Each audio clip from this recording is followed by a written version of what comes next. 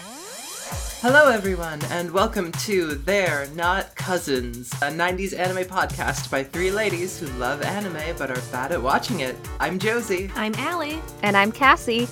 Good morning, friends. Looks like everybody made it through the new year mostly intact, yes?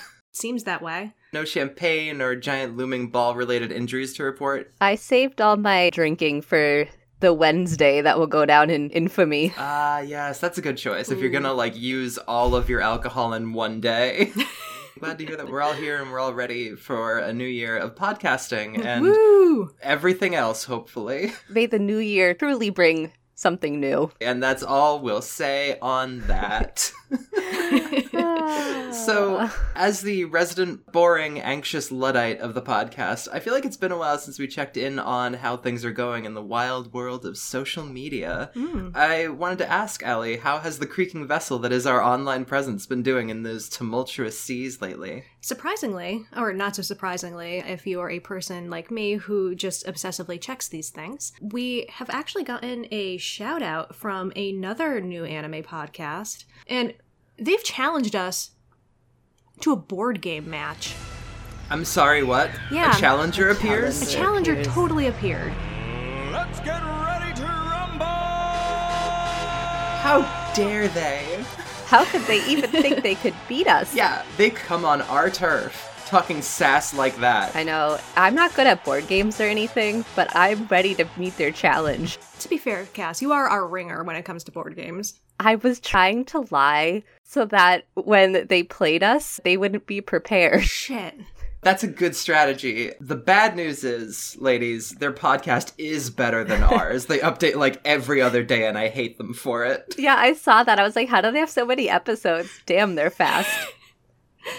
So, I think we've gotten this far, and we haven't actually said the name of the podcast that we're referring to. Kawaii Disappointment. I am personally affronted at how good the name of their podcast is, because it is the funniest thing that I've ever heard, and our rivalry should force us into new heights of podcasting greatness. Oh, right, because every anime you need a rival character. Are they our rival character? They've set themselves as our rival character, which means that we are going to have to get extremely, extremely competitive. Wait, are we like Gary or Ash?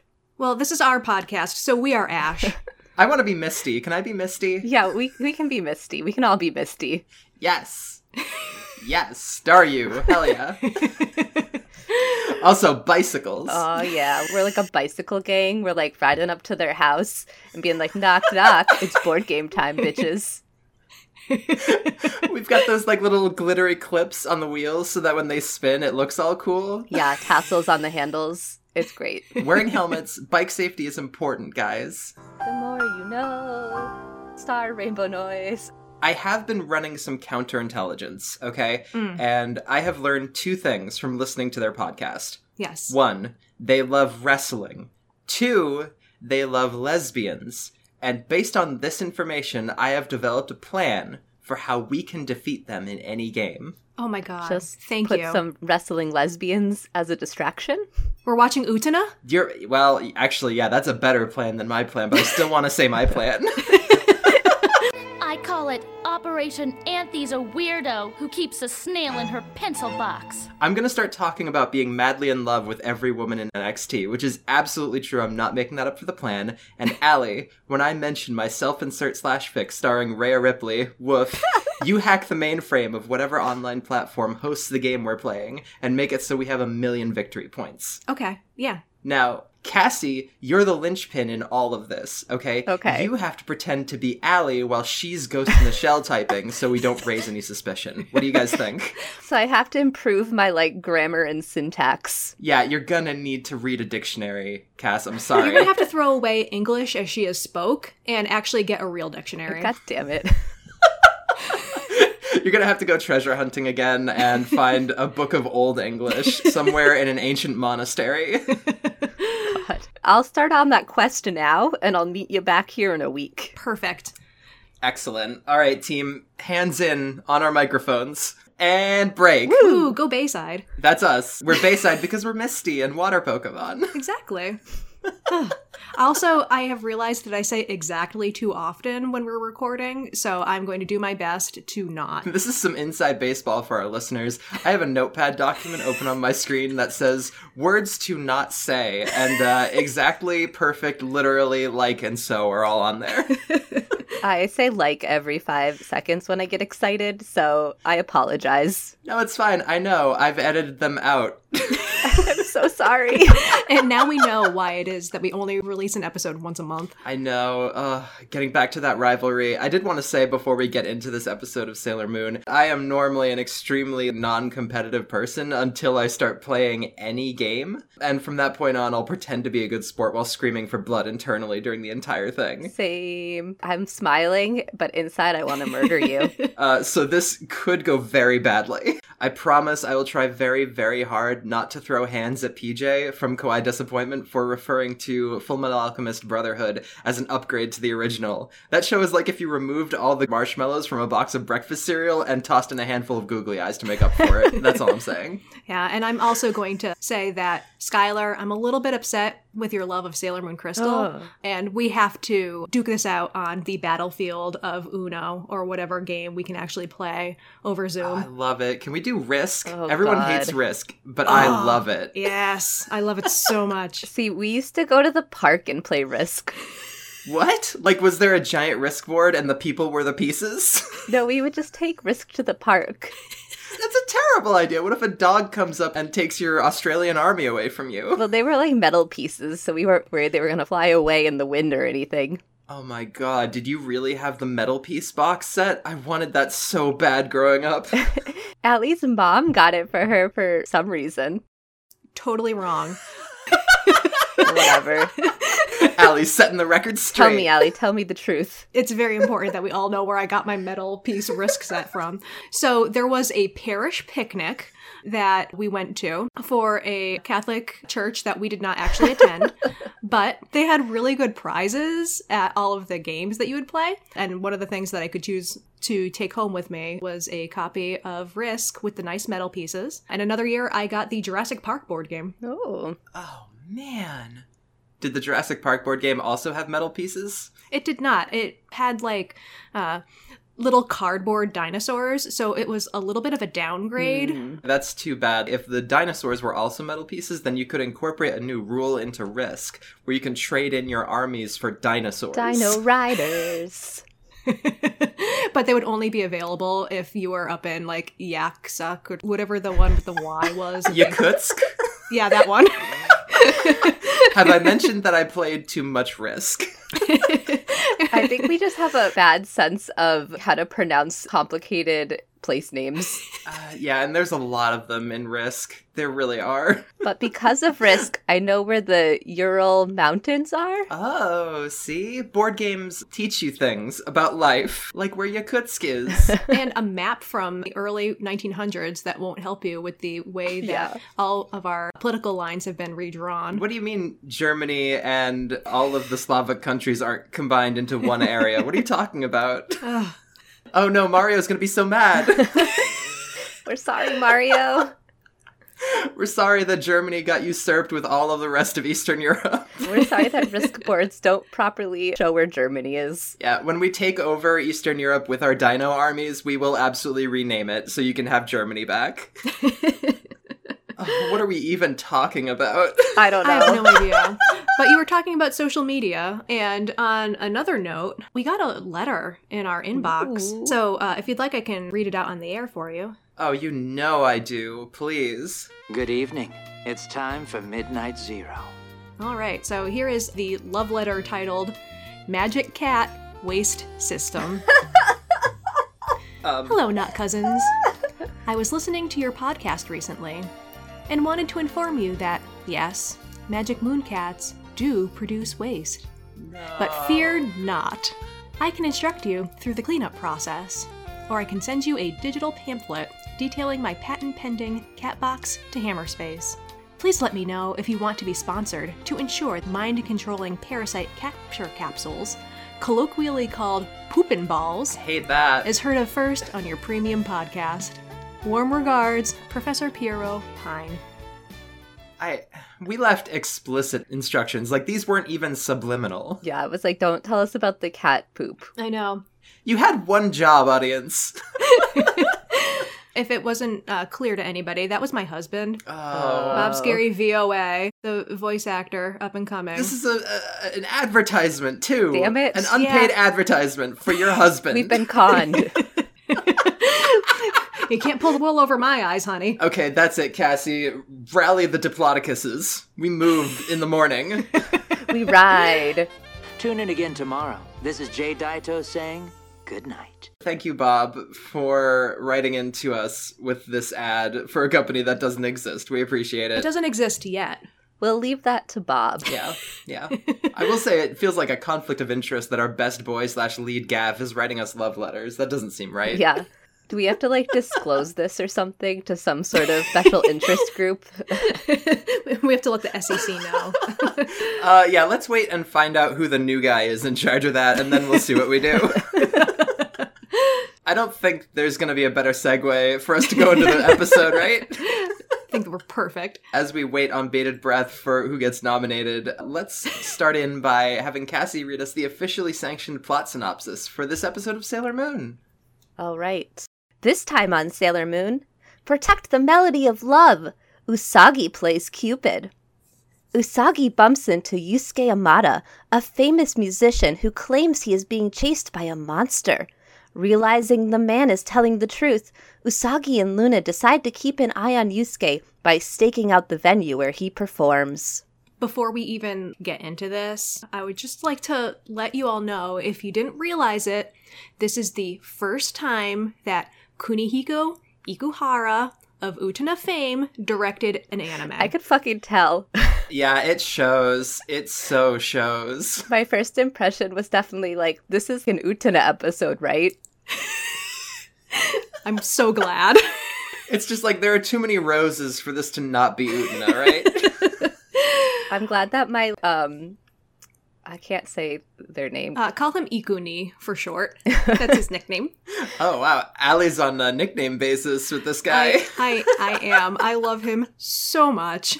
You guys are meeting up for coffee in the morning, just like, hey, what's up, man? He's like, the usual. He's like, yeah, exactly. Just making an anime with some kappa that are trying to God. bang other people up the butt. That one disturbs me so much. Oh, I'm glad that wasn't produced in the 90s. They're so cute when they're kappa, but getting to the kappa stage, you're like, oh no, I feel uncomfortable now. I feel like that's just like the tagline for everything that Kunihiko Ikuhara does. Yeah. Like, oh, this seems nice, and oh, now I'm This is uncomfortable. beautiful. Why is there so much incest? Okay, getting us into the start of the episode, because we have to actually start the episode at the episode. Although I appreciate that commentary, Allie. That will kind of set the scene for the rest of everything that happens. We begin the episode in the Negaverse with a wide shot of this creepy, dark, and cavernous lair in the shape of a skull that looks like it's made out of human bones and hair. And I get that Queen Beryl and the rest are supposed to be evil, but oh my god, this is what I imagine the inside of Hannibal Lecter's fridge looks like. There's more H.R. Giger vibes, and yes, it's pronounced Giger, apparently. No one has ever said that name out loud, so sue me. Wow, I didn't know that, and I was like, did Josie just say that name wrong? I said it wrong the first time on the podcast, and I didn't edit it because lazy. And who was gonna call you on it? Me. Just literally me. You called yourself out. Once again, Josie, give yourself grace. Okay, alright, fine, I guess. Get your act together! So we zoom in on an audio cassette, which was, that was a blast to the past. It's playing some generic, Thundercats-style bad guy music, or maybe it's the Russian national anthem. It's hard to tell the difference, possibly because the cassette is being played underwater. Yep. In one of the Negaverse battery orbs. Okay, show, you win. I will continue watching past the first 13 seconds, if only to find out what the actual fuck is happening right now. Zetai Unmei Mokoshiroku starts playing. Oh my god. Yeah.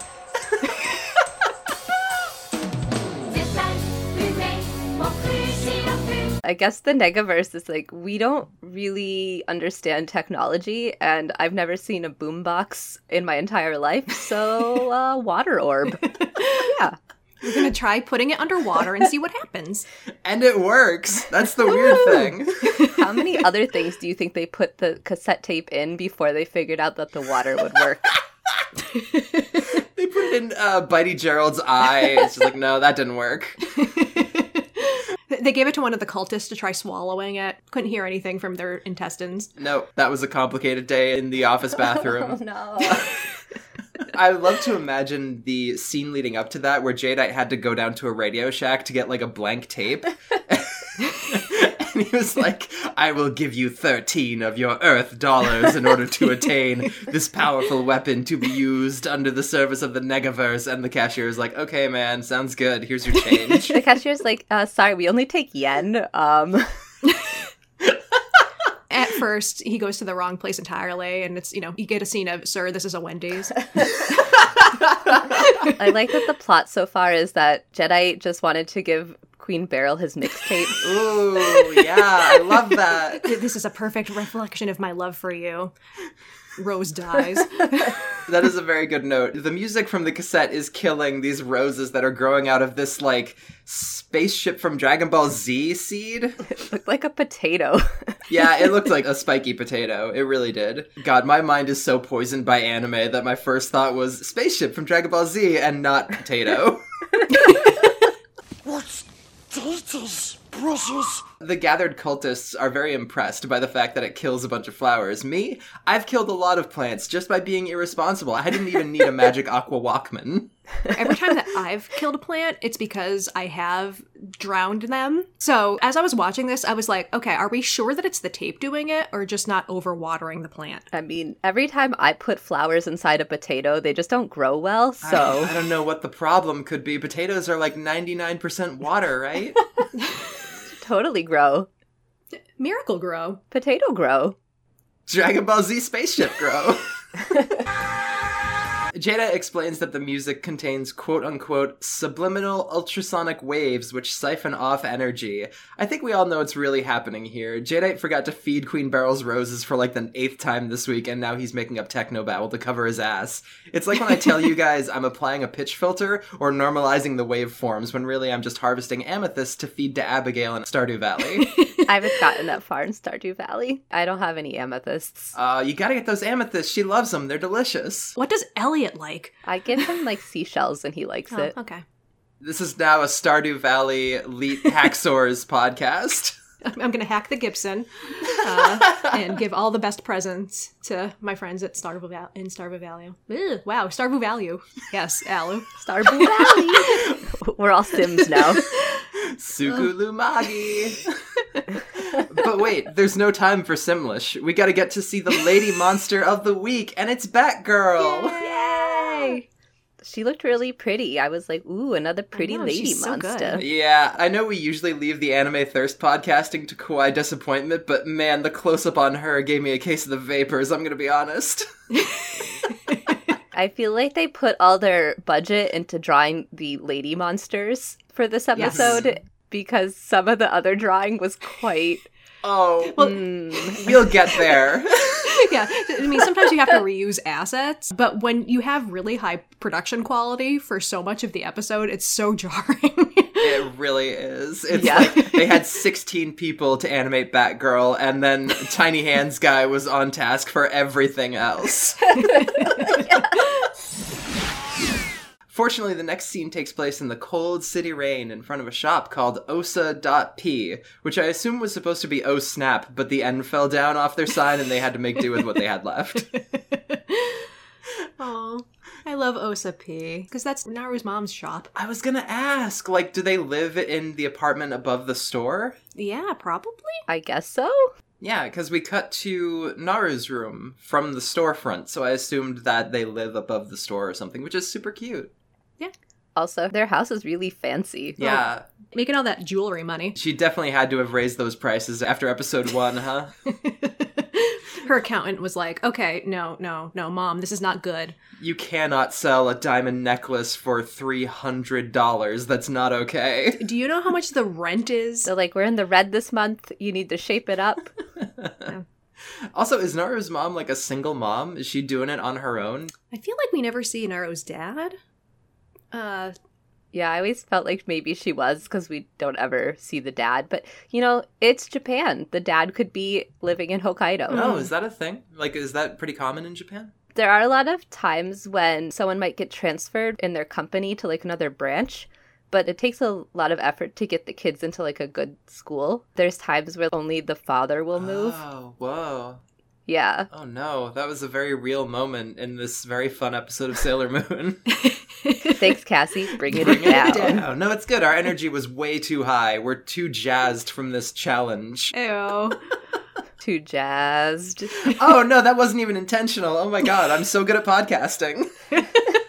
You know what works with being sad is that Usagi and Naru are in Naru's room, laying on the floor listening to sad piano music, which brought me right back to being a teenager listening to the Final Fantasy X soundtrack, specifically to Xanarkand on loop forever. Oh god, it wasn't just me. I'm judging both of you. What? You can't tell me you didn't love that sad, sad piano song about that dumb, dumb jock baby. Oh my god, Tittles. Oh, I love Tittles so much. I hated Titus, but I loved the music in that game. I'm gonna pretend that you didn't say that you hate Titus. Tittles. He's literally my husband. I know. God, Titus, if you're out there and you're not part of the faith or whatever right now, send us a love letter about cat poop, please. Oh, guess what he did? Wonderful. This podcast can now be renamed Final Fantasy X-3. Oh god. Well, I do wish that Allie and I could have had this scene as children where we're sitting and listening to that music, but I did want to say that seeing Naru's combination CD player / tape player / radio gave me such insane nostalgia for that time period. Oh yeah, it brought me back. Oh yeah. Everybody had one of those things, and like digital music is better, don't get me wrong, but it's just, they basically don't exist now. Yeah, it was very satisfying to like press all the buttons and it's like whirring and clicking. I loved messing with the telescoping antenna. Yep. Back when I was much younger, CDs existed, but it was much more common to have tapes, and we would just sit out in the summer after playing in the pool, listening to the radio, trying to record the songs from the radio onto the tape. Oh my god, All yes. the time. Then, because I was that girl, I would just sing over whatever song it was that I had recorded off of the radio. A lot of Cyndi Lauper, a lot of Spice Girls later in my life, and just listen to myself and be like, yes, Allie, you could be a singer. You could do it. I'm glad that Allie has enough confidence in herself for the rest of us. Really, it's an act. I think recording yourself singing and random songs onto a cassette tape and listening to it again is like the original TikTok or something. It's a TikTok for one. Ah, that's our $1 million idea. We could absolutely sell that app. It's TikTok, but the videos don't go anywhere. It's just for your own personal edification. For when you get later in life, you can be like, oh, yes, that was me when I was young and dumb. And I didn't embarrass myself by sharing it with 1 million people. Exactly. It was just for me. It's actually set up so when you press share, you think you're sharing it, but you can't share it. So it just doesn't go anywhere. You get fake comments generated by the app that are like, wow, that's so good. Great job, buddy. I think this would be healthier than social media, I'm going to be honest. 120%. So bringing it back to the episode again, Usagi thinks that Naru is super mature for listening to jazz music, which tracks for teenagers, I think. Like, when I wasn't suffering through fucking blitzball games, I was watching Cowboy Bebop. Yeah, I'm not 100% down with the jazz music, but were they listening to jazz or were they just listening to like a piano? It's like a jazz piano soloist. It's not really that jazzy, Naru. Like, she says to Usagi, If there's anything you don't understand about it, just ask me. bitch, it's a piano solo. Do you get the piano solo, Usagi? Do you understand what it means? Can you feel its energy? Do you understand its message deep in your heart? Although we don't get to hear the entirety of the song, so maybe halfway through there is just a cacophonous trombone that comes in. The girls are crushing over Yusuke Amade, the jazz musician in question. Luna throws some shade that I basically agree with, that these girls are just really into older men, and it makes me super uncomfortable. Yeah, and plus they can only see, like, his hand or something in the picture, right? So, like, all they're attracted to is his hand and his music. You can tell a lot about a man by his hands, as we'll find out later in this episode. I was taking a sip of water again. You're welcome. His cheese hands. So, thankfully, we cut away from the scene to Yusuke, presumably not the main character of Yu Yu Hakusho, because I can't imagine him being good at piano or buying flowers for his girlfriend, which this guy is doing. We're at a radio station where Batgirl is putting the subliminal cassette tape into one of the tape decks at the recording studio so that it can infect all the music like a virus. That's really dumb, but podcasting gods help me, she's so hot, I don't care. Yeah, it doesn't matter that makes absolutely no logical sense. Because, again, if you take it from the perspective of this particular Yoma, she knows absolutely nothing about what it is that happens on Earth. So you could tell her that, yeah, as soon as you pop in that tape deck, everybody's going to grow 3 noses. She would be like, yeah, that's exactly what Jadeite wants me to do. I mean, can we all take a moment to be impressed that she could actually put the tape in the tape deck? Because as we established earlier, they didn't understand to put the tape in a tape deck. Like, we should play it in water. There's a montage of her, like, throwing it in a pool and then putting it in, like, a glass of water. It's like, why isn't this working? And then she finally figured out that it's supposed to go in a tape deck. Another lady comes into the recording studio and mistakes the tape for one of Yusuke's. Batgirl hides and reveals to us that she also has Lady Deathstrike powers. She breaks her hand in 18 places and then her nails grow out into menacing claws, which, not a deal breaker for me, just saying. Whoever did that hand animation, like, gets a raise. Oh, definitely. As soon as it happened, I audibly screamed, "Oh, God." Yeah. I was not expecting that level of body horror in a show for 14-year-old girls. Yeah, really, really good. And that is just, like, a really cool power. If I could grow my nails really long instantly, I would take it. Yeah. Oh my God, are you kidding me? You need something from across the room? Shink! And then you just stab the loaf of bread and you can make yourself a sandwich. And the bread is very pillowy and light and flavorless, so it's very easy to get over to you. It's like stabbing a marshmallow. That would be what Cassie would do with the growing nails power, is just stabbing bread repeatedly. It would bring me a deep satisfaction. There'd be so many holes in the packaging that it would immediately grow mold and everybody would have to throw it out. This is starting to sound like the plot of a Sailor Moon episode. I will make holes in bread so that everyone throws their bread out, and somehow this will make me energy for the Negaverse. I love that. We should write that episode. Well, actually. And act in it ourselves? Yeah, totally. We could do like a stage reading of it. I've written plays before. We can make this happen. Perfect. Step 1, we find the worst play ever written. Step 2, we hire the worst director in town. Step 3, I raise $2 million.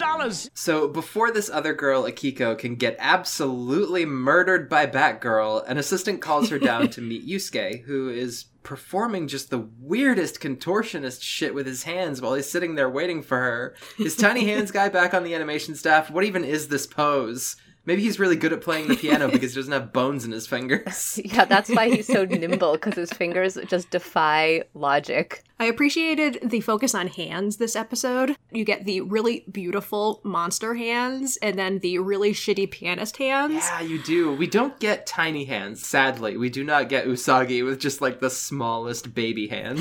So later in the episode, one of her arms is really large because they're trying to do like forced perspective kind of. And so they made her front arm larger than the back arm, but in a way that just does not look natural. Come on, animators. You can't do forced perspective. That's just not going to happen. I tried to make my sister do the hand pose that Yusuke was doing while waiting. Oh, was she able to? No. Oh. No, because no one can do that. Okay, so now we need, oh god, what is this, like a TikTok challenge doing the Yusuke hands challenge? Oh my god. That should be a TikTok challenge, the Sailor Moon badly drawn hand challenge. Yes, Allie, do we have that social media platform? Can we make that happen? We do not. I want nothing to do with TikTok. So what I'm going to say is if y'all decide to do a TikTok challenge, just DM them to me. Because I'm already fed up enough with having to take a look at social media on a daily basis that I don't have enough room in my media diet to add TikTok. I'm so sorry. Thank you. Yeah, that's actually, we're not going to hire another editor when we start making money. It's going to be getting somebody to cover social media because that shit is toxic. So here's the skinny, ladies. I'm gonna, give us kind of a breakdown of what's happening in this episode, because a lot of stuff happens in this next scene after the tape is taken down. Yusuke is an angsty jazz musician who's in love with Akiko, a producer, at the radio station. He brought her flowers and named his Not Evil jazz album after her, A Waltz for Akiko. Incidentally, a waltz is not jazz. Yeah, I was gonna say that too. It is definitely not a waltz, buddy. I think they're all just confused about musical genres in this episode. I think it's the translation, honestly. But we'll get to that once we move a little bit further into the episode. Yeah, I'm glad that Akiko didn't notice, because she probably has enough musical know-how to know, buddy, this is not even close to being in 4. She doesn't notice the name or the time signature of the demo tape, and that makes him sad. And my take on this was, hey, Yusuke, she thinks this is a business thing. She doesn't owe you a relationship. Her being nice to you isn't flirting. Either talk to her about it or lay the fuck off. Women aren't mind readers, don't be a creep, is my take. And yep. Z-Snap. We're suddenly back to Naru's house, and Usagi and Naru are standing outside in the rain. And I know that I've made fun of Usagi's fashion taste before, but I adore that she color coordinated with her umbrella in this scene. So 100% on this. Oh my god. I wrote down that, oh my god, she is the cutest Morton Salt girl I have ever seen, and I would like 20 of that outfit. Morton Salt is a much more flattering take than mine, which was that she was doing a weird Donald Duck cosplay. Oh my goodness. I would wear that too. I have no shame. No, it's fair. It's actually a very cute outfit. I love the little short white skirt. I have that skirt. It's a good time. Like I said, Donald Duck cosplay, but cute somehow. So she's walking home, and she stops at the arcade to gawk at the poster for a new Sailor V video game. Which looks exactly like the old Sailor V video game. It's just been remastered. Ah, I see. I've fallen into that trap before. Skyrim. Luna says that she's more of an FPS fan and she wants to go home and play GoldenEye, but before they can decide who gets to be Oddjob, Yusuke runs into Usagi. Oh, that telephone pull from episode 3 is gonna be jealous. He doesn't just run into her, he full body tackles her. Oh yeah, totally. He sees her and he's just like, she's going down. Usagi is pissed about her cosplay getting soaked, and Yusuke recognizes her as the one who has so far murdered Donna the Iguana, fashion friend Frau, Clow Card fortune teller lady, and evil Naru's mom. So he starts screaming that he's too jazzy to die by quack attack. Please don't kill me! Spare me! Usagi's like, I won't kill you, probably. And so Yusuke tells her about Batgirl following him around, and there is a fucking hilarious flashback of him seeing Batgirl down a dark alley. And, I'm not going to be able to describe it. You should go watch this scene. But there's a couple of bats flying over her. And then the camera cuts back to him standing there making terrified noises and not moving. And then it cuts back to Batgirl. And there's 12 bats. And then we go back to him and then cut back to her. And there's 800 bats flying around. It's so good. And it was amazing. Watching this, I was like, yes. Ikuhara, give me more of this. This is what I need. It was so much drama. I loved it so much. And it's inexplicable why he's standing in the dead-end back alley by himself anyways. Just a woman and there's a bunch of bats, and you gotta think, not having any context for what's happening, shouldn't he be like, hey lady, there's a bunch of bats in your hair? Maybe he's afraid of bats, so he just was immediately rendered speechless. He's watched too much Darkwing Duck, and he knows that she's about to get dangerous. Oh! Yes! Allie coming in with the reference. Yes, thank you. This is the kind of heat we need to bring to our board game competition. Yes! That is some duck energy. Oh no, the title of this episode is definitely Big Duck Energy. Anyway, there's so many bats, and at that point I imagine Batgirl was even like, oh geez, whoops, that's too many, even for me, sorry animators, and Tiny Hand Guy just sighs and draws another 2-frame bat flap. It just brought to mind so many wonderfully inexplicable sequences in Utena. I was just like, this is true Sailor Moon for me. I'm so on board with this. I so agree with you. Utena was at its best when it was doing things that just, like, it doesn't want you to even begin to understand why it's doing any of this. You're having a conversation with this dude, all of a sudden his shirt is off. You look back to him and he's laying on a car while he's talking to you, and it's like, why? Nanami has turned into a cow. Why? And just, if you haven't watched Utena and you're listening to this and you're like, what the crap are they talking about? It's bananas. Watch it. It's so crazy. It is a masterwork. When you watch it, you'll still be saying to yourself, what the heck are they talking about? But at least you'll have some context. It's true. You won't have the context that the show should be giving you, but you'll have context for what we're talking about at least. I call it Operation Anthy's a Weirdo who keeps a garter snake in her desk drawer. Getting back to Sailor Moon, in this memory that Yusuke is telling Usagi, Batgirl merges with the cacophony of bats and becomes Girl Bat. I've watched Castlevania, the anime, and Vampire Hunter D Bloodlust. This is still not necessarily a deal breaker for me. Clearly, you are an expert on vampires. Oh, they're so hot. In anime. That's what you did your dissertation on. That would be a much better choice in major than what I actually did. Okay, so someone my sister was dating at one point was doing their PhD in psychology or something like that on people who thought they were vampires. That's such a specific major. The sad thing about people who think that they're vampires in real life is that they're never as hot as the vampires in the anime. No. Hot people generally don't think they're vampires. Yeah. Yep. But they are. And that's the social commentary of the week. Ooh. Sucking out the blood of society. Having this much beauty really is a crime. If any of our listeners are super attractive, I'm sorry, I don't mean it. Please be my friend.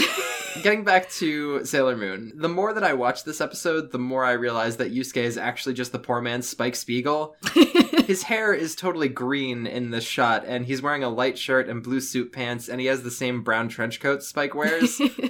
Do you think that maybe Yusuke is actually Spike Spiegel's former identity before he became a bounty hunter? Oh, yeah. Yeah, I think so. I think that makes sense. That would incorporate music. The quote-unquote jazz. And him being in love with women that he should not and cannot have. So, caffeine-free Spike runs off to the jazz club after giving Usagi his business cards so she can charge him for her dry cleaning. And Luna's like, hang on a minute, this is an episode of Sailor Moon. He was describing a lady monster just now. Usagi, it's time to murder. When he first ran up to Usagi and was so afraid of her, I was like, she's like 12, what are you afraid about? But she has murdered a lot of people. Yeah, exactly. That's what I'm saying. Literally 4 women. And, like, she's on her way to killing a 5th. Nothing will stop this girl. She's a mad woman. Oh, God, I'm simping for this lady so hard. So we cut to a junkyard where Jadeite is pulling a Serial Experiments Lane by talking to Batgirl from the screens of a stack of broken TV sets all at once. If you're unable to get the tape back, the next plan will be to deal with you. As I was watching that scene, my initial reaction was, yes, Ikuni, give it to me. Give me all of the random objects for no reason in a place that is thematically relevant to the story you're trying to tell me. Also, I love Lane. That did happen in Lane, right? Yes. Okay, great. I wasn't sure if I was thinking of FLCL. I mean, it could be a little bit of both. Yeah, we're bad at anime. Have we mentioned that yet in this episode of the podcast? Does the bat live in the junkyard? That's a good Question, why would she go to the junkyard? Is that the only place that she can communicate with Jadeite? Is he under house arrest? Oh my god. I felt like he was taking more of a middle management kind of stance, staying as far away from the problem as possible so he doesn't have to take responsibility for failure. I'm sure that Beryl has him on a tight leash, given his previous problems. He can't contact her through regular means because Beryl might be able to trace their communication, so he's like, okay, go to the junkyard, stand in front of a bunch of televisions, I will talk to you through them. Through all of them. Here's my theory. Just like the cassette tapes, he has a cell phone, but he also put that in the water to try to get it to work. This junkyard is near the only source of water in Tokyo. Those TVs only work because they're being rained on. Oh my god. This is like maybe the coolest, most ominous thing Jadeite has ever done, joking aside, and he wastes it by berating his flunky who lost his evil ASMR tape. And Batgirlfriend is like, yeah, I know, but this guy is armed with piano skills and a pink umbrella. I'm a bunch of bats and a mishmash of DC and Marvel IPs. You do the math. What do you want me to do, Jadeite? Ugh. It's a very good question. But no, I really liked the scene a lot. I thought it was very dramatic and fun and made Jadeite more ominous, like I said, more so than he has been at any point throughout the show. It makes him seem cooler. I can appear on 800 televisions. Watch out. Unfortunately, we did see the episode with the gym club and we got to see him in his sweatsuit, so you're not fooling us, Jadeite. Sorry. Speaking of Jadeite doing stupid things, we go to a jazz club in the next scene called 3030s, and there's no way Jadeite doesn't own that club, right? Anything that's named weird and poorly, I just assume is owned by the Negaverse. Yeah, exactly. Yeah. I did find it interesting that when you're listening to the subbed version, they don't call it a jazz club, they call it a live club. A live house. Yeah, live house. In Japan, is that just what they call a jazz club? You would use that to refer to any sort of live music venue. Live house. Okay, so, the fact that they call it a jazz club is okay, that this guy, who clearly is just a classical composer, is not really making jazz. I would say this one's more like a piano bar than a jazz club. In Japan, there could be ones that just do jazz, or are just a piano bar, but then there's other ones that have like a little stage that you can move your instruments on and off of that will do whatever. Well, thank you for saying that. I was like, if Persona 5 Royal has taught me anything, a live club has many different acts, not just jazz. Yes, I love it. Looking cool, Joker! All right, I will bring us back to where we were before, which was talking about 3030s. Usagi is there with Luna. So this is a jazz club, huh? I really doubt they'll let a young girl like you go inside. Speaking of the Tiny Hands animator, he strikes again because, oh my god, Luna, you need help. Are you having a stroke? They put all their money into the Bat villain. They did, and I can't complain. I'm so happy for it.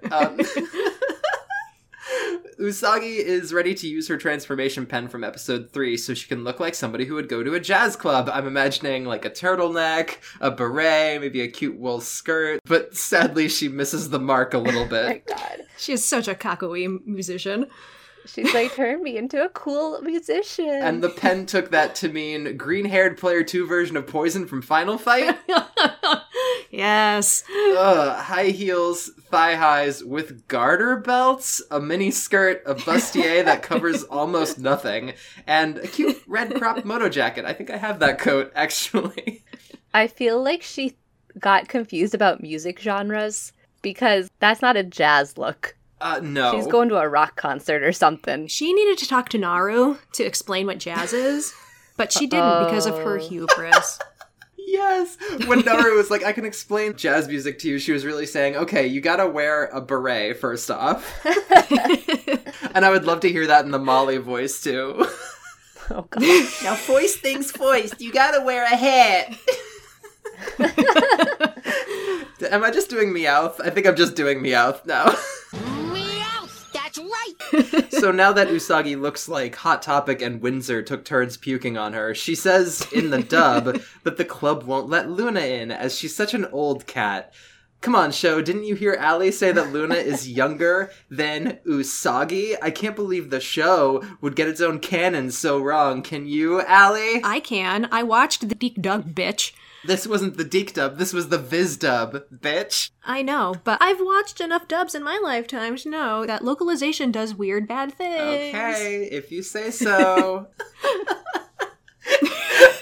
Usagi tops off her outfit by adding her very much alive cat as a stole. Sure, let's go with that. I loved that so much. I feel like Allie has pulled this move. I have. We're not going to talk about my high school fashion choices of my bunny fur coat from the thrift store. Oh, Bunny no. coat. Oh, yeah. That sounds horrifying. Yeah, well, high school being edgy. Yeah, absolutely. We used to get so much weird crap from the thrift store. You guys were really Jaditing it up, right? Look, I needed to pop some tags, okay? I already used that sound drop once. I don't want us to get sued. Damn it. Oh no, Macklemore's coming for us. Macklemore, no. Do the postmodern jukebox version. That's more thematic for Jazz Club. Oh, yes, please. Free advertising for them any day.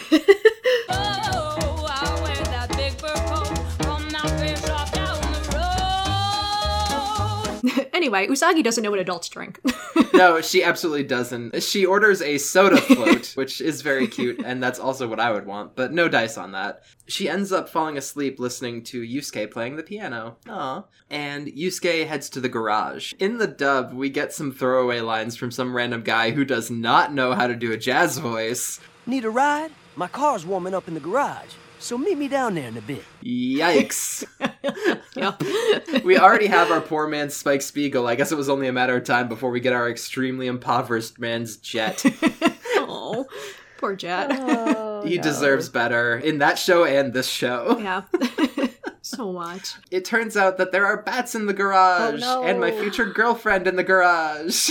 And Akio's car in the garage. Yeah. I loved the drama of it going to like somebody talking and then going to a clip of the car engine just idling and then like going to some bats and then going back to the car idling. It was very unnecessarily dramatic. Oh, it was so good. It was enjoyable to see some directorial choices kind of being made. Yeah, because it comes in stark contrast to what we were seeing earlier. Yeah, this is a really good episode. I know that we're going to talk about what we thought later, but this is really enjoyable to watch.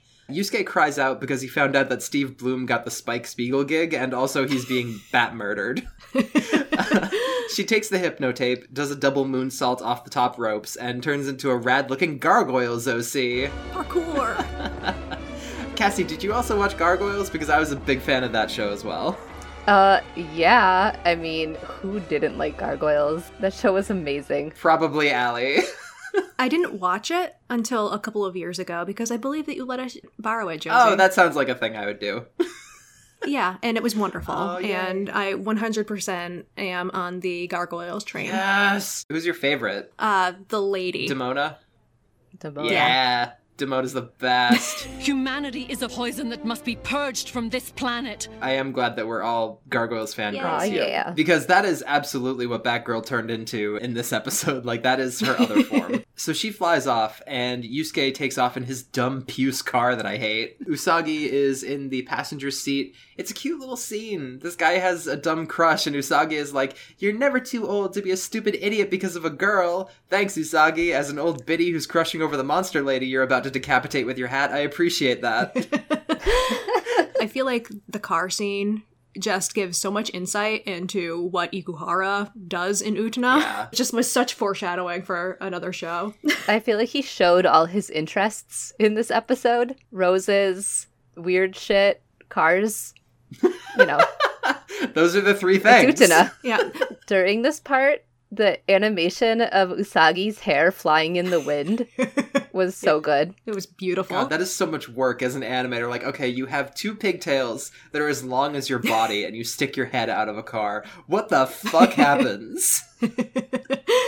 Incidentally, that's what my hair looks like after I sleep on my hair with the curly girl method. Ooh, I didn't know you were doing the curly girl method. I am. Ooh. My hair looks ridiculous in the morning. I demand pics. Oh, can do. Thank you. I've thought about it, but it's like, I'm too lazy right now. Maybe someday. Well, at this point, I'm down to washing my hair twice a week, so it's not that bad. Oh, yeah, that's also what I do. Okay, so maybe I'm already doing the curly girl method and not knowing You might it. be. We'll talk offline. Yeah, sounds good. Okay. I wanted to say about this scene, I think it's actually a lot funnier in the sub. Yusuke's VO has a much wider range in the Japanese performance. Like, he's willing to go silly with the character, whereas the English VO didn't really go there. So I highly recommend watching the subs on this one. And last thing about this scene, I promise, I was fully waiting for Yusuke to get pulled over. The way that he's gripping the steering wheel, it looks like he's going 120 down the freeway. The steering wheel is like shaking wildly and the car is shaking wildly. That car was not made to go that fast. Either he's going really, really fast or that car is garbage. My Ford Escort, which was my first car, used to shake like that if I went above 70. That sounds so scary, though. Like, oh, God. Yeah, one time the speedometer stopped working, so that was exciting. I mean, at least you knew if you were going over 70, right? Yeah, because the car started shaking. Oh my god, that's so scary. But I'm imagining in the show, they're driving down the road and we'd see the telltale flashing lights behind them, and then we cut to the police car with the chief in the driver's seat and Sailor V in the passenger side. And the chief says, "What do you think, V? Is this guy drunk, high, or both?" And Sailor V puts on her mask, replying, "Neither, chief. He's got one lead foot and a bad case of jazz hands." Oh, no. Oh, no. That's my favorite part of every episode, is like what Sailor V nonsense will happen. Yes. Oh, thank you. Thank you. I'm glad I can contribute. You do so much. I'll never compete with Rice Pilaf, but that's okay. If you're listening to this podcast from the newest to the oldest, please listen to episode 5. Yeah, don't do that. Don't do that. Our apologies to anyone who is not listening to this in order. Yeah, I can't apologize enough for that experience that you're having. It's too late to apologize. Okay, but talking about Sailor Moon. Yes. They follow Batgirl to the radio station, Usagi and Yusuke, where the staff is all asleep in spite of the small army of bats flying around. All I could think was, it's going to be so hard to pick up a room tone with all that flapping. That poor sound editor. It's like when Allie's cats turn against each other and I have to make the crucial decision as to whether I should remove their hissing or add World War II sound effects and turn this anime review podcast into the equivalent of Saving Private Ryan. Oh, no. Oh my god, yes. Thankfully, they seem to have gotten their cat fighting out of the way this morning, and they're asleep right now, so I think that we're okay. I think the problem might have been that we were talking about Pokemon battles and they were just getting too in the spirit of it. Cat basically are Pokemon. Oh, I mean, a lot of Pokemon are cats, as Meowth would tell us. And Meowstick. And Meowstick. Bringing it back. Okay, I'm gonna fight with people about Meowstick, because its name makes no sense for the shape of its body and its giant rabbit ears. I love the headcanon of Cassie getting a Twitter account called Meowstick is not a cat and just fighting with people online. Like, that's the hill that Cassie's gonna die on. It will be. I just refuse to accept that Meowstick is a cat. Incidentally, just while we're talking about Pokemon, I learned about the Pokemon Purugly the other day. So that is now part of your team. She has to be. I gotta Google that. How do you spell that? Purugly. Yeah, Oh, okay. Purr ugly. Literally what it sounds like. Like Coyote Ugly, but with purr instead of coyote. Whoa. That is one beefy-ass cat. Yeah. That's the cat that attacks me awake every morning, demanding food. I feel like Allie's two cats are best described with Purr Ugly and like an Umbreon. Like, one is just super classy and intelligent, and the other one is just like, So speaking of elegant cats, Luna. Yeah, Luna. Oh, she's not, well, okay. I can make this link work. Luna is super competent, just like one of Allie's cats, and jumps at Batgirl's face, knocking the evil cassette tape away. Like, does Luna even really need Sailor Moon at the end of the day? She just did more than Usagi has for an entire episode. She's been at this for a while, and she knows exactly what to do, and that's why she's just constantly pissed at Usagi for not knowing what she knows. I will say the direction of the show would be very different if Luna could transform into Sailor Moon. That would be adorable, and I'm here for it. Oh, it'd be a kitty in a little uniform. Oh. If only my cats would let me put them in an outfit. Oh, no. Oh, that's the biggest tragedy of this podcast. Batgirl, in response to this assault, transforms from her human form into that gargoyle Zosia I was talking about. I will admit, less hot than before, but I think with the right hairstyle And if she wants some dental work, I don't It know. was I'm a just look. saying. It was suddenly like some random person out of left field was like, hey, is it my turn to make something? I get to draw the Batgirl, right? They got a new intern. Yeah, they did the work when no one was looking, and it was like too late to change it. They just had to use this Batgirl. The thing that's confusing for me is that in the scene in the alleyway, when Girl Bat transforms, her shadow is that of an actual giant, scary-looking bat, but her transformation is kind of goofy-looking in comparison, so why didn't they just have her become a giant, scary bat? I am the terror that flaps in the night. Akiko becomes a damsel in distress for a moment, and Girl Bat demands the tape in exchange for her life.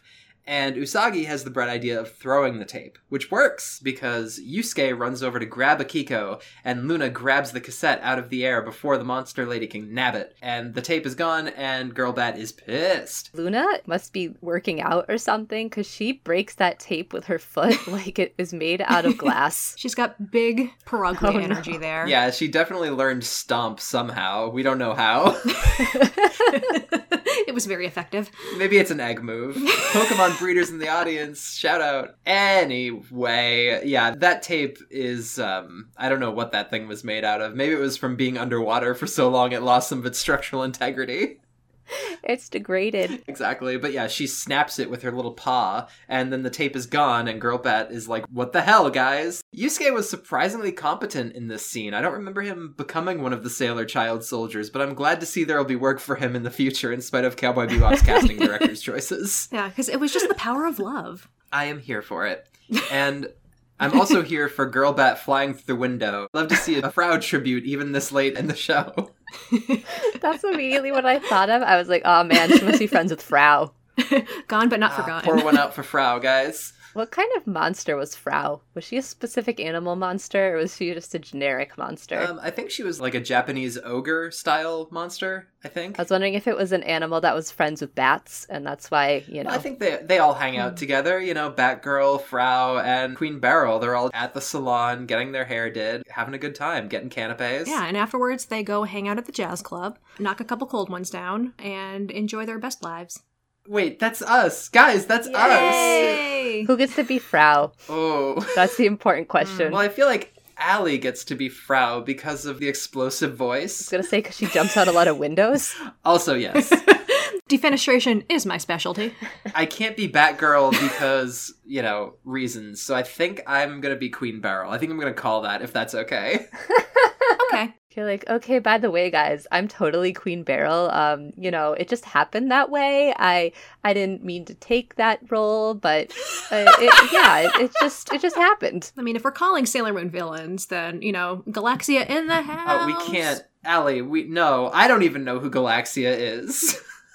I know, that's why you're gonna let it happen. Oh, okay. I'll cede Galaxia to you, Allie, because I know that Galaxia is like your spirit animal. Thank you. Forget the Luna's age debacle. This is the real rivalry here. Who's the best villain? Well, I was going to say who gets to be Galaxia, whoever the fuck that is. You're like 20 years too late for that. Yeah, that's fair. Rate us 5 stars if you think I should be Queen Beryl. So, anyway, after the touching tribute to Frau, Usagi transforms into Sailor Moon. Yay! Remember that this is a Sailor Moon episode. Yeah, we're watching Sailor Moon, guys, not Utena, apparently. Sailor Moon gives a super long speech about how Hayden and Bach, the gay power couple fathers of music, would be super pissed at her for using their baby, again, music, to potentially harvest people's corn oil. I hope you're listening to this in sequential order, audience. Our villain shoots quote-unquote ultrasonic waves out of her wings. And I know we talked about Pokemon nonstop last episode and also a little bit in this episode, but I got big Noivern vibes out of Girl Bat. Did anybody else feel that? Totally. Oh god, I'm gonna have to Google that again. That is a weird looking Pokemon. Yeah, I'm saying it's a solid Gajinka design, that's all. I guess I just don't relate to that bat Pokemon. Well, I don't have an emotional connection to that bat. Are you saying that if Noivern was the main mascot of Pokemon instead of Pikachu, that you wouldn't have been into it? Yeah, I can safely say that. Just looking at it, I'm like, oh, okay, you drew a weird-looking bat. Should you go back to school to learn how to draw bats better, maybe? Oh no, you're saying Noivern was designed by Tiny Hand Guy? Oh god. That's what happened after Sailor Moon. Tiny Hands went to draw all the weird Pokemon. First, he had to stop over at Monster Rancher, and then he got promoted to the weird ones in Pokemon. Oh my god. This canon is becoming so sprawling and so deep. We're gonna need a frickin' Silmarillion for They're Not Cousins. We're gonna need a podcast to talk about the podcast. Exactly. Oh, that's gonna be insufferable. I refuse to be on that. You just need one of those appendices that they put in the back of really long novels where it has a list of who everybody is. So you're talking about a wiki, which we probably don't have yet. See, I'd like it to be a print copy, and the only way you can access it is by knowing somebody. The official They're Not Cousins wiki is a book. It's just a codex that has been lost to the ages. It was buried in a forest somewhere. We're not even sure where it ended up. The forbidden They're Not Cousins codices deep in the forest of anime. And then someone finds it, and then it's Blair Witch Project style, where they dug up the found footage of this lost podcast. The movie ends with somebody just standing against a wall where there's a wall scroll of Sailor Moon, and then one of us shows up and just says boo, and that's the end of the movie. I love the Blair Moon Project so much. Have you heard of the Blair Moon Project? I think it's true. Oh god, I'm dying. We have to... Hang on. Blair Moon Project destroyed my entire life. Oh my god. You know how we were talking about writing a radio play? Yes. I think it's the Blair Moon Project. It's just a lot of panting and people running sound effects. Yes. Someone mumbling, "In the name of the moon, I'll punish you." Guys, I'm gonna get out of the tent. I want to go skinny dipping.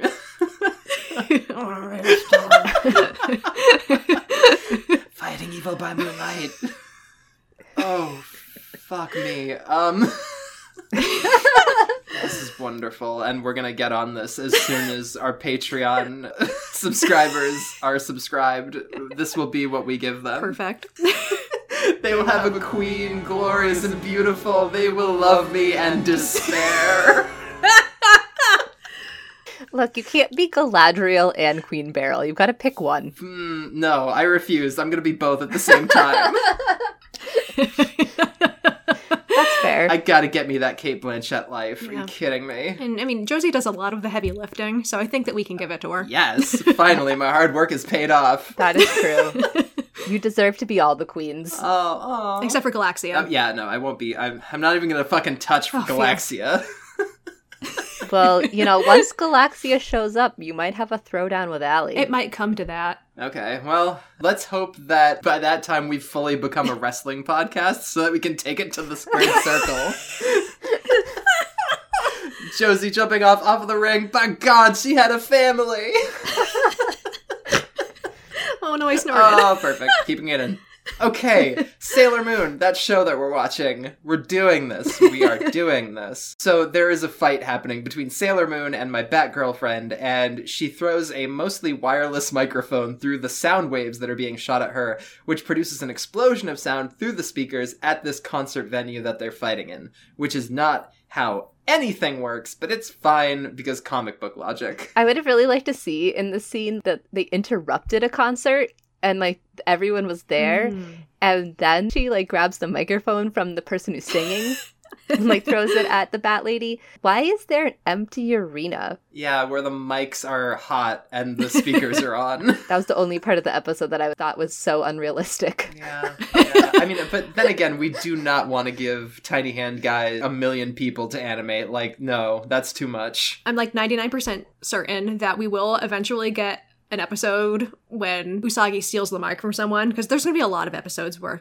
surprise, they're going to a concert of some sort. I distinctly remember there being some kind of pageant where Umino dresses up as a girl, and Yeah, that's going to be a weird episode. Yeah. I vaguely remember that, so... Yeah, I won't be surprised if a microphone gets taken away from somebody there, and yeah, that's probably for the best. But let's save it for that episode. Yes. For right now, Usagi is not done throwing stuff with the microphone. She also tosses her crown pilaf at Girlbat, and she disintegrates in the rain. I guess it just wasn't meant to be, because she's dead, and also a cartoon character. Spoiler alert, this is not No. real life. It's just really sad. I mean, she could have dissolved into a bunch of bats or something. Yeah, and then she could have had a redemption arc. Well, I'll always have my Rhea Ripley fanfic. She can shove me into a locker any day. All right, so let's get to like the end of the episode here because we're kind of wrapping up. Yusuke sort of confesses his love to Akiko, and then they get married immediately. Deke didn't do this episode, so we don't get to see if their opinions about pushing hetero relationships on children match up with how they treat gay couples in the translation, but I get the feeling there will be plenty of time for that in future episodes. Yeah. We'll have a lot to say. For our final scene, Naru. Naru. We can't do a Mork and Mindy reference. That's not the right decade. Isn't that Nanu? It is. It is. Okay. But you don't know my life. Naru laments that she wanted to date this dude who doesn't know her and will be 50 by the time she's old enough to reasonably pursue a relationship with him. And I had such a huge crush on him too. Usagi talks about how cool Yusuke was. I mean, he was fine. He's not so much a space cowboy as he was a stratosphere rancher, in my opinion. It makes me really concerned for her ability to judge character that she thought Yusuke was cool. What did he do in this episode that made him cool? Yeah, that's a very, very good point. He broke a bunch of speeding laws. He played some piano. He tackled a girl to the ground crying. But he was a nice, long-legged older man who let her drive in his car. Ikuhara has a thing for that. I mean, that's true. But he was not cool. This has less to do with Usagi and more to do with the director. Yes. And also, Usagi's entire knowledge of older men comes down to, two extremes. You either get Motoki or you get Mamoru. There's nothing in the middle, and I feel like Yusuke kind of hits that middle. Not really cool, not really a dick. I will say that one cool thing that Yusuke did was he produced a fan album about Sailor Moon. I'm into that. But Yusuke, stole her likeness. Is she getting royalties or something? Because I feel like she should be getting royalties. That's honestly, I want to know. I want to know how that works. I want to know how Sailor V's thing works as well, because she has a video game. How much money does she see from that video game? I want to know how this works. We'll have to call the moon lawyers. The moon lawyers that are just lizards sitting on the moon. Just counting their coins. They've all been reincarnated as just random objects. The lamp in Usagi's room is the lawyer for her case. I don't think I have anything else. I think that's it. I think that's the end of the episode. Yeah, we got there. We did it. It was a wild ride. Wow, was it? Really was. Here's the $1 million question for you, ladies. Did you like the episode? Yes. Resounding yes. Awesome. I'm right there with you. I think this is my favorite episode of Sailor Moon so far. Yes, I have to totally agree with you on that. And I think that, I had already kind of mentioned that the change in director heralded a change in just the style of it. Yeah. That's exciting. I think that this was a really good introduction. If you liked this episode, look into what Ikuhara does, because I'm going to not stop talking about him, and let me know if you want me to make an Ikuhara stan podcast, because I will do it. God, well, I mean, that's this podcast at this point. At this point, yeah. Yeah, I was going to say, if you're like me and you grew up watching the Deke dub and maybe catching random episodes and stuff, but never rewatching the show, go back and rewatch this one. It's really, really worth it, in my opinion. Yeah, it's still Monster of the Week, but the other episodes were just going through the plot. This one, I feel it was let's bring some weird artistry to it with bizarre imagery and inexplicable close-ups to things. It changed the tone of the show a little bit compared to the earlier episodes.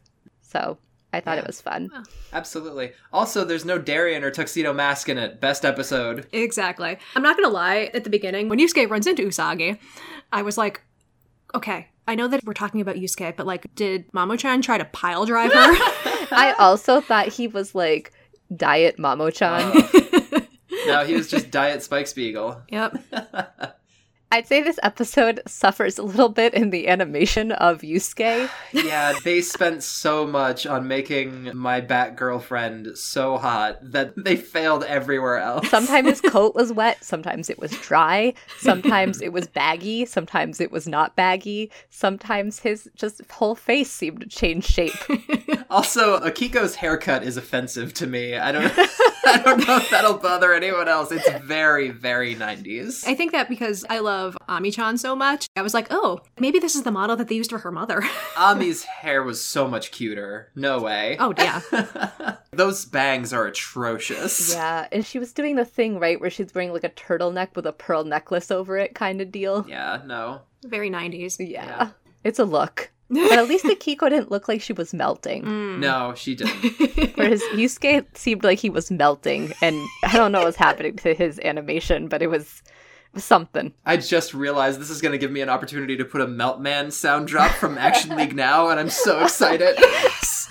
Oh, Meltman. With the power to melt.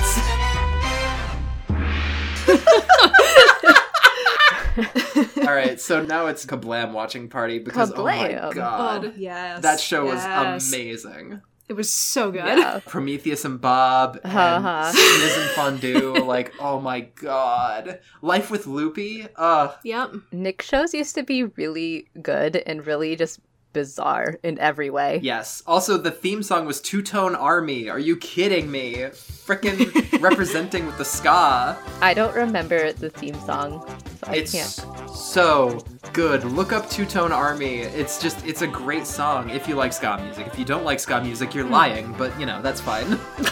I don't feel one way or another about ska music, so... I have decided to take this stand where, yeah, everybody can make fun of ska music now that it's not the 90s anymore, but when everyone's ready to come back and admit that they really like it and it's really good, I'll be here, waiting, sitting in a chair with a glass of chocolate milk, just waiting. You're like, so you've come back to ska. Finally, you've come back to where you belong.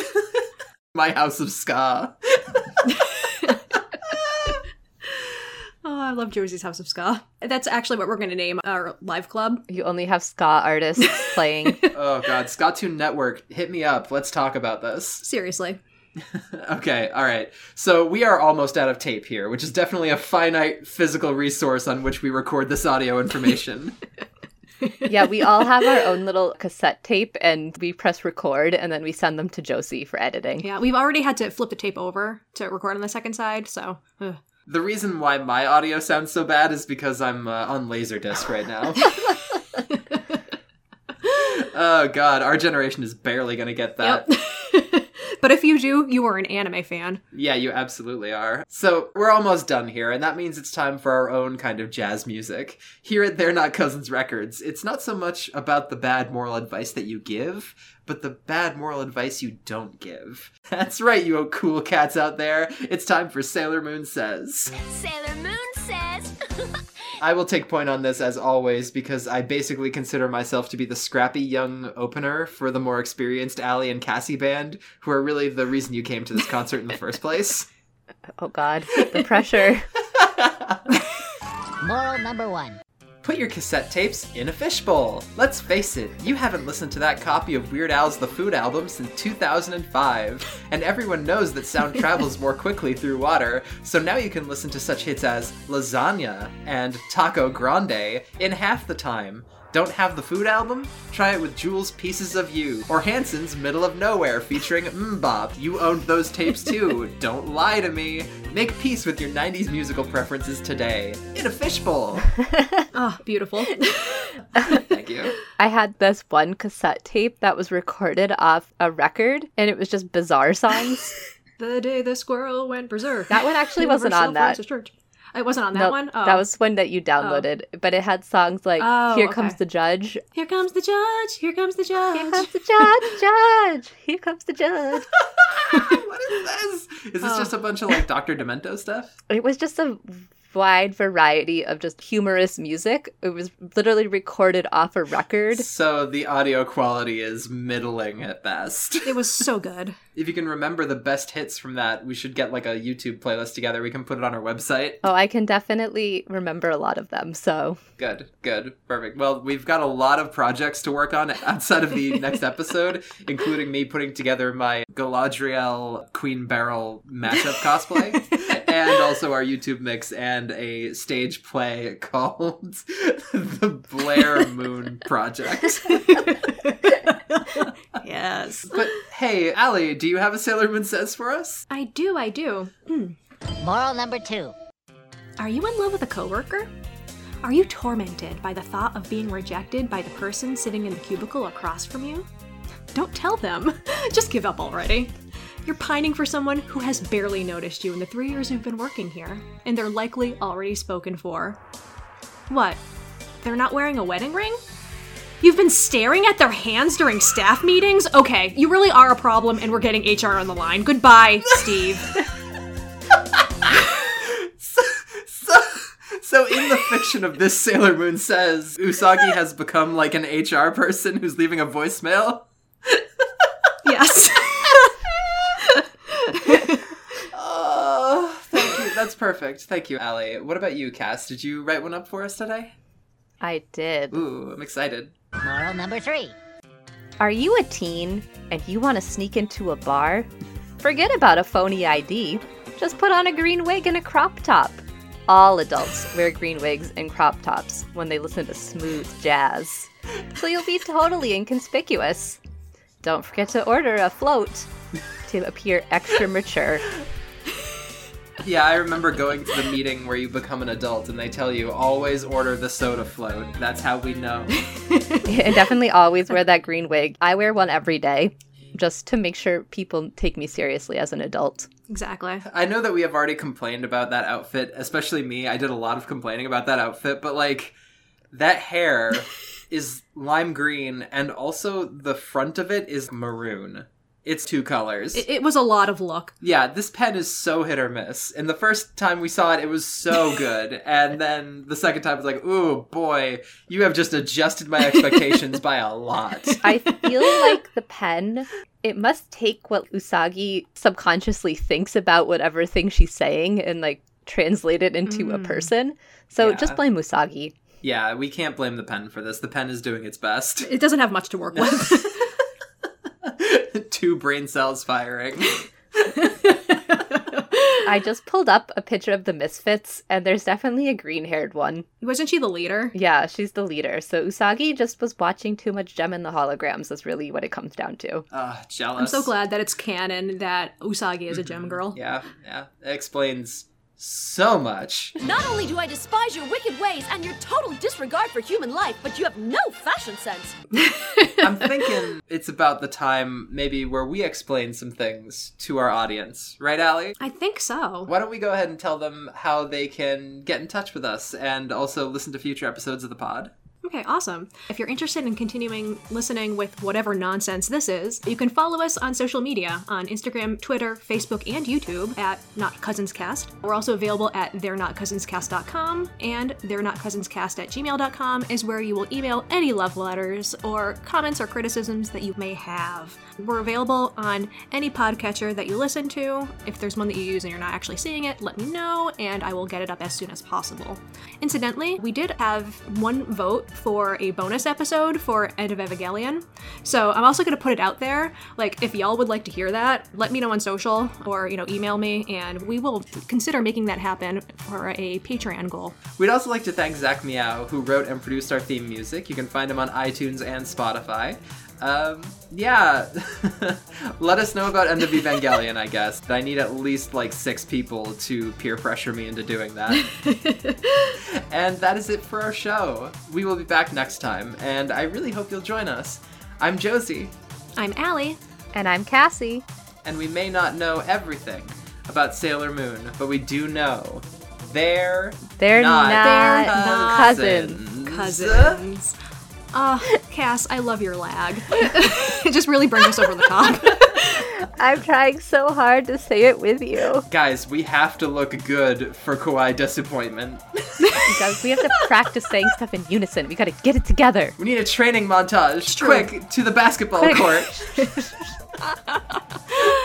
Bye, everybody. Bye.